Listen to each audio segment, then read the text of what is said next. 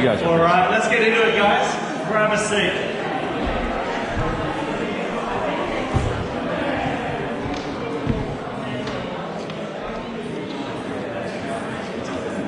All right, we're going to start this morning with just showing a clip from The Chosen. Some of you will know The Chosen. It's in the sermon folder. We're away.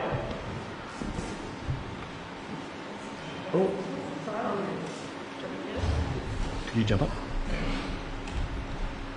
Good thing the subtitles. We might start again as well. Oh, what? Directions. Where people should... Okay,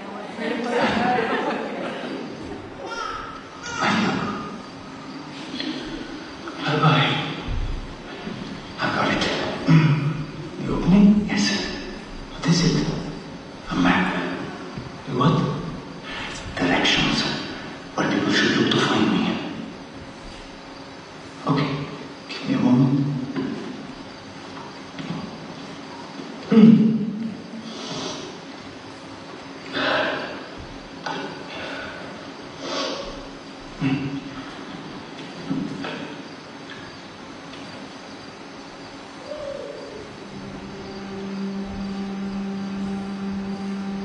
Ready?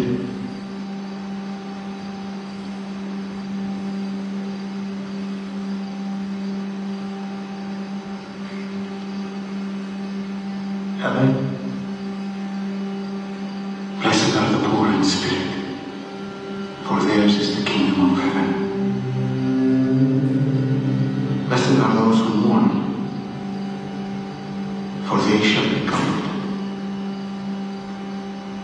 Blessed are the meek, for they shall inherit the earth. Blessed are those who hunger and thirst for righteousness, for they shall be satisfied. Blessed are the merciful, for they shall receive mercy. Blessed are the pure in heart, for they shall see God.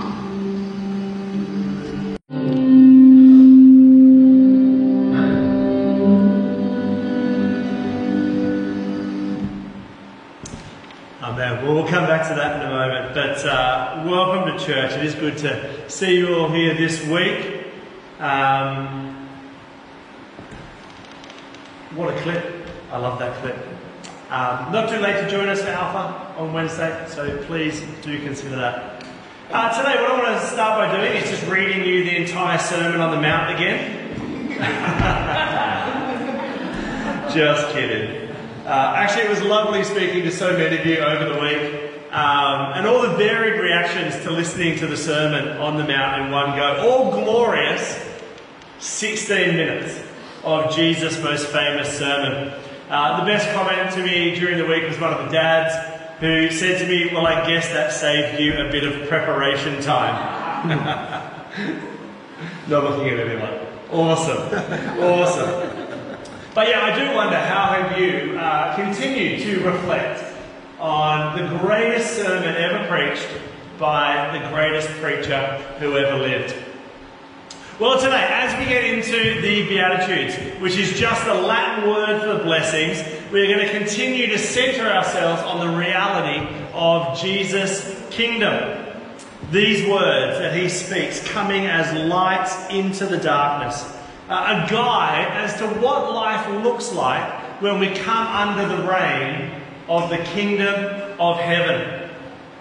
And I think what we're going to find is a description of the fruit produced from our proximity to Jesus and coming to live as this kind of renewed humanity under his reign. So just a reminder from last week, we must never separate the preacher on the mount from the Sermon on the Mount. The one who sets a high bar for our own righteousness, for the way that we will live our lives. A reminder, he is also the one who stoops down to the woman caught in adultery and says to her, neither do I condemn you. So as we start today in Jesus' startling claims of who is blessed, let's read from the middle of chapter 4 to give context and to ground these words in the ministry of King Jesus. If you're following along, Matthew 4, verse 17. From that time on, Jesus began to preach, "Repent, for the kingdom of heaven has come near." As Jesus was walking beside the Sea of Galilee, he saw two brothers, Simon called Peter and his brother Andrew. They were casting a net into the lake, for they were fishermen. "Come, follow me," Jesus said, "and I will send you out to fish for people." At once they left their nets and they followed him. Going on from there, he saw two other brothers, James, the son of Zebedee, and his brother John. They were in a boat with their father Zebedee, preparing their nets. And Jesus called them, and immediately they left the boat and their father, and they followed him. Jesus went throughout Galilee, teaching in their synagogues, proclaiming the good news of the kingdom, and healing every disease and sickness among the people.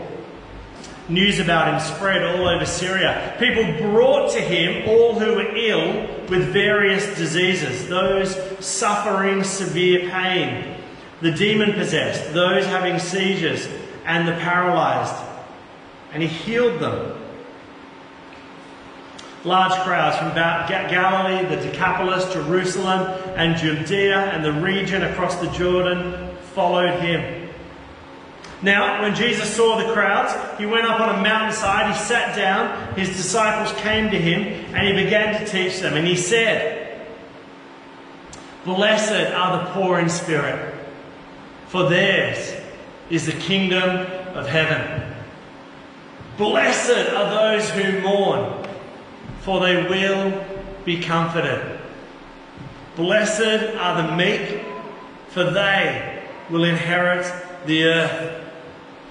Blessed are those who hunger and thirst for righteousness, for they will be filled. Blessed are the merciful, for they shall receive mercy. Blessed are the pure in heart, for they will see God. Blessed are the peacemakers, for they will be called the children of God. And blessed are those who are persecuted because of righteousness, for theirs is the kingdom of heaven." Amen. A couple of years ago, I was part of a small team from this church that went to Nairobi in Kenya on a short-term mission trip. We had a lot of fun, included Maria up the back. And after a week of visiting churches and projects in the slums and going to schools, we were able to sneak away on a safari in the Masai Mara Game Reserve. That's where The Lion King was meant to be filmed. Or based. I don't think it was a documentary. Anyhow, we had a wonderful local tour guide who just seemed to know where to go and what to look for in order to spot the most impressive animals. And one of his most amazing moments was his spotting of one of the great finds in the Masai Mara up a tree in the distance. Now, none of us could see anything from the safari vehicle other than some leaves and a tree. But as we approached, lo and behold, lying up in the tree was the most beautiful leopard. And he was just hanging out in the tree with his limbs out either side of this large branch. Our guide knew where to look and what the distinguishing marks were, whereas all that we could see from a distance was a tree. I showed that clip from The Chosen, that kind of fictional account around the Gospels, which contains lots of gospel moments, where Jesus says to Matthew, one of his disciples, that he has decided on his opening for the Sermon on the Mount. And he describes the Beatitudes like this. He calls them a map, directions for where people should look to find me. Isn't that cool? What we have in the Beatitudes is the distinguishing marks of those who belong to God. For those looking to find Jesus, there's this sense in the Beatitudes that they will spot Jesus through his followers. Wouldn't that be nice? They will find Jesus through our way of living, marking us out, distinguishing us from the rest of the world. So as we kind of start today, wouldn't it be wonderful if people said you could be recognised by these distinguishing marks of the Beatitudes as belonging to God? You know, there's Matt, there's Greg, there's Karen, there's Christine. Clearly they are blessed because of the way that they are merciful, pure in heart, a peacemaker. Amen. All right, I want to suggest 5 quick things today as we look at these remarkable blessings. Firstly, it's a description of kingdom living. Secondly, blessing is about being in sync with God. Thirdly, the Beatitudes relate to one another. Fourthly, this is the life of Jesus. And fifth, they form in us through proximity, proximity, proximity. So, firstly, the Beatitudes describe kingdom living. What's the kingdom? It seems that this is the main thing which Jesus talks about in his ministry. Well, we read from mid-chapter 4, because before we get to the Beatitudes, we are told that Jesus preached that the kingdom of heaven had come near. The kingdom of heaven had come near. And he calls disciples to follow him. And I guess you could call those first fishermen the first citizens of King Jesus' kingdom. Probably didn't seem like much at the time. A few fishermen following the son of a carpenter. But because the kingdom of heaven had come near in Jesus, it's no surprise that we read that immediately as he begins his ministry, Jesus begins to heal the sick and cast out evil. According to Matthew's Gospel, this is all good news. So what's the kingdom of heaven? Well, the prophets in the Old Testament, the expectation at the time of Jesus was that God would establish this kingdom at the very end of time. Right? At the end of time, God would come in power and force, his enemies would be wiped away, and it would usher in this time of renewal and healing, and the kingdom would be established. But much to everyone's surprise, Jesus comes announcing that the kingdom of heaven has come near right now in him. Before the end of time, the kingdom of heaven has peacefully broken into time as we know it. The future has begun to spread into the present. In Jesus, heaven invades earth. So, in the kingdom, God has come in his Son to establish the rule and the reign of heaven onto earth. And what the Beatitudes do is they describe the life that God blesses when heaven gets hold of a person's life. Right? That's what we hope, that's what we pray. Is that the gospel is going to grab your life. This good news is going to take hold of you. It's going to turn you upside down. And in doing so, it's actually going to put you right side up. So the Beatitudes are not so much a description of the law that citizens of the kingdom of heaven are expected to follow. It's more this description of this life that emerges within us as we become followers of the King Jesus. Now the change varies, right? For some it's instant. For others, like me, it takes more of a lifetime. Paraphrasing C.S. Lewis, someone complained to him about this Christian who was a jerk. And C.S. Lewis said, well, before he became a Christian, he was a complete jerk. Right? But as the kingdom gets hold of us, it begins to change us slowly from within. Secondly, the blessings that Jesus proclaims is the fortunate state of those who are in sync with God. Now, immediately before Jesus starts his sermon, we're told that large crowds had begun to follow him. And the result of his preaching that the kingdom of heaven has come near, his healing, his casting out of evil, is that the sick and the paralysed and ordinary peasant fishermen and farmers, those in severe pain, begin to become followers of Jesus. So you can imagine the type of crowd who are following him. Right? This is not exactly the Melbourne Cup crowd. This is not the lineup to get into Hugo's on a Friday night. Blessed are the poor in spirit, those who mourn, the meek, those who hunger and thirst for righteousness, the merciful, the pure in heart, the peacemakers, the persecuted. Blessed, said Jesus, for yours is the kingdom of heaven. Jesus is bestowing God's blessing on this crowd of peasants and fishermen and the sick and the downtrodden. He says, blessed are you, in sync are you with the very nature and heartbeat of God. Blessed are you. Some translators have the Greek word makarios translated as happy. But I don't think that really captures, does it, what Jesus is trying to say here. You know, after all, happy are those who mourn? Doesn't really make sense. And happiness is a feeling, often related to a temporary emotion or a circumstance. The life that Jesus is describing is a much deeper reality.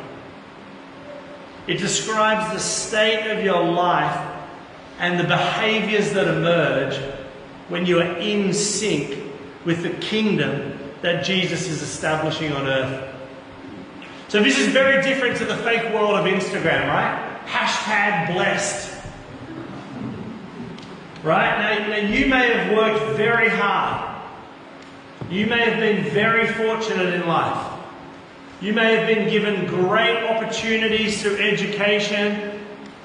And the result of that you might have a big home and fast cars. Well done. But Jesus is not bestowing blessed on those trappings of consumeristic Western lifestyle.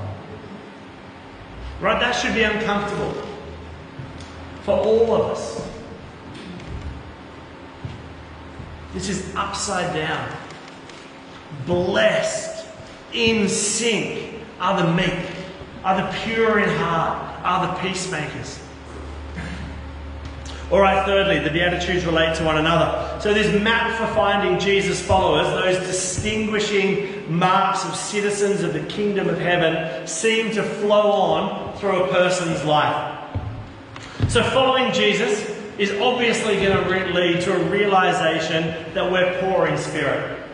That's how I've been feeling as I've been preparing these messages and living in these passages. You know, you kind of realize this is pretty humbling stuff. That your life does not meet up to this.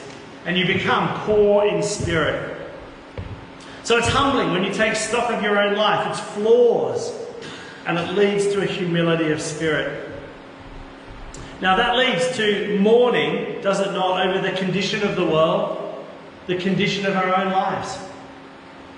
That creates in turn a desire to be meek, this idea that we no longer need to be in control all the time.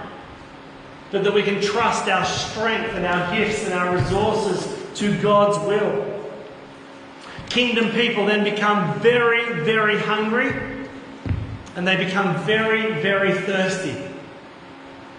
Not for the sensual desires of this world or the fake projections of happiness, but we become hungry for righteousness, for justice.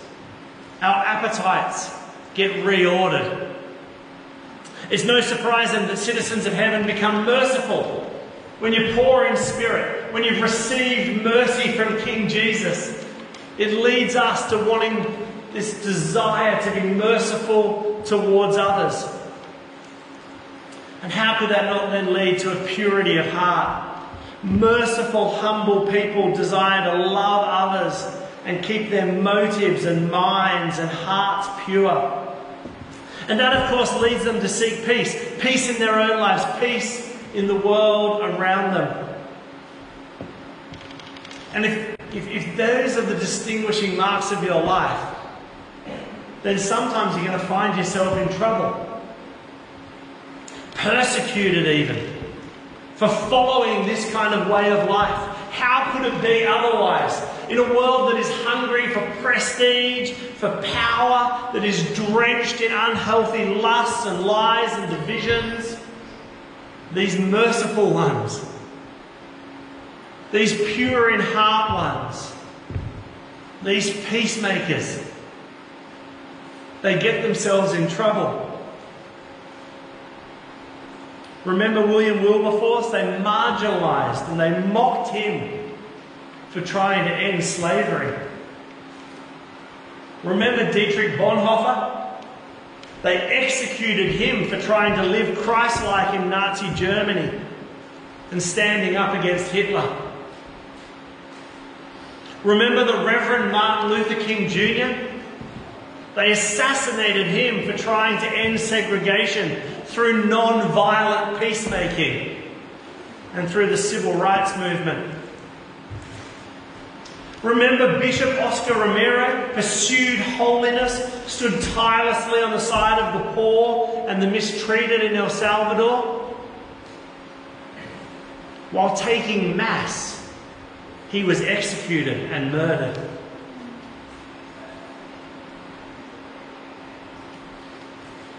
Do you really want to follow Jesus?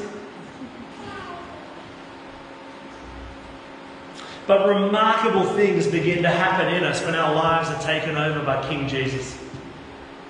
Not a thing on our own strength, but a pattern of life through which people begin to see Jesus. Blessed, for yours is the kingdom of heaven. You will be comforted. You will inherit the earth. You will be filled. You will receive mercy. You will see God. You will be called on this earth the children of heaven. Amen. Now just quickly, in terms of those blessings, those rewards, the fruit of this kind of life that Jesus bestows as the blessings. Maybe you're asking, hey Jesus, when exactly do I get the blessings? And the answer is now. And the answer is not yet. You will see God, you will receive mercy, you will be filled somewhat now. But you will see God, you will receive mercy, you will be filled fully when Christ returns. Is that clear? No? You see, with the arrival of Jesus, the inherent blessings of these behaviours, the blessings are already and they are not yet. It's the same with healing. It's the same with all the things of the kingdom of God. They're all ready because the kingdom has come near in Jesus, but they are not yet because his kingdom is yet to be fully established here on earth. They are here now because Jesus has come, but they are not yet because he is not yet fully reigning. Do the merciful always receive mercy? Are mourners always comforted? Do the peacemakers always get heralded as the children of God? But they will be. They will be. One of the hardest things that I'm privileged to do is to take funerals, and you get to sit with people in the hardest moments of their lives. Are they comforted by God? Do they experience peace? Well, often the answer is yes, in the midst of the hardest storms of life. But the reality is that they will also carry that loss for the rest of their lives. But hey, one day, don't we believe that we'll be swept up in glory? That we will see those loved ones again. The blessings are now, but they're also not yet. All right, fourthly, we're coming into close. Almost there. just very briefly on this point, the Beatitudes are a portrait of King Jesus. This is his life. And I make this point just very briefly because Jesus manifests this blessed life so beautifully in his own life. In his humanity, do we not see what mercy looks like? Do we not see what the purity of heart looks like? Do we not see the peacemaker, the pure in spirit? We can tangibly experience his meekness and his righteousness. So if you are desiring these distinguishing marks, like spotting that of a leopard, we can gaze upon Jesus, our Lord and Saviour, and we can look to him. This is the life of the Beatitudes. All right, fifth and finally today, how does all of this take shape in our lives? And I want to suggest it happens through proximity, proximity, proximity. You still with me? It's hard with the masks. You all look asleep. In my 20s, I spent 6 years living overseas. First, South Africa and Kenya. It didn't take long until I was speaking with some South African phrases, saying now, cool bananas, all those kind of things. Then I moved to London, and like most pretentious young Aussies, I adopted a bit of a West London accent. All of a sudden everything was darling, fabulous. I learned that water was pronounced with a T and wasn't water. Is it water or water? Then it was off to Canada. I just slowed right down in order to be understood. My abouts became a boots. Good fun. But really I was just becoming what I was surrounded by, right? Our proximity shapes who we are. There's no shortcut to the life of the Beatitudes, to exhibiting these distinguishing marks other than proximity to Jesus. Proximity, proximity, proximity. That's why Jesus called those fishermen to follow him, and they put their nets aside and they became disciples. The Beatitudes is about the life of discipleship. The slow, formative work of becoming like our Master. They got lots wrong. Do we get lots wrong? But their lives began to be shaped by their time with King Jesus. And for us, there's no easy path or shortcut to being blessed. But by becoming citizens of the kingdom of heaven and spending time with King Jesus. Sometimes you come across real saints of the Christian faith. I always notice they spend a lot of time gazing upon Jesus and in prayer. Amen? You always notice that they've gotten real low and that they seem to spend a lot of time amongst the poor, serving and humbling themselves. And they've got a way of slowly dying to the old selfish self and arising in new life to the service of others. Proximity, proximity, proximity. Get close to the King and let his life begin to shape yours. Amen? Amen. Let's stand.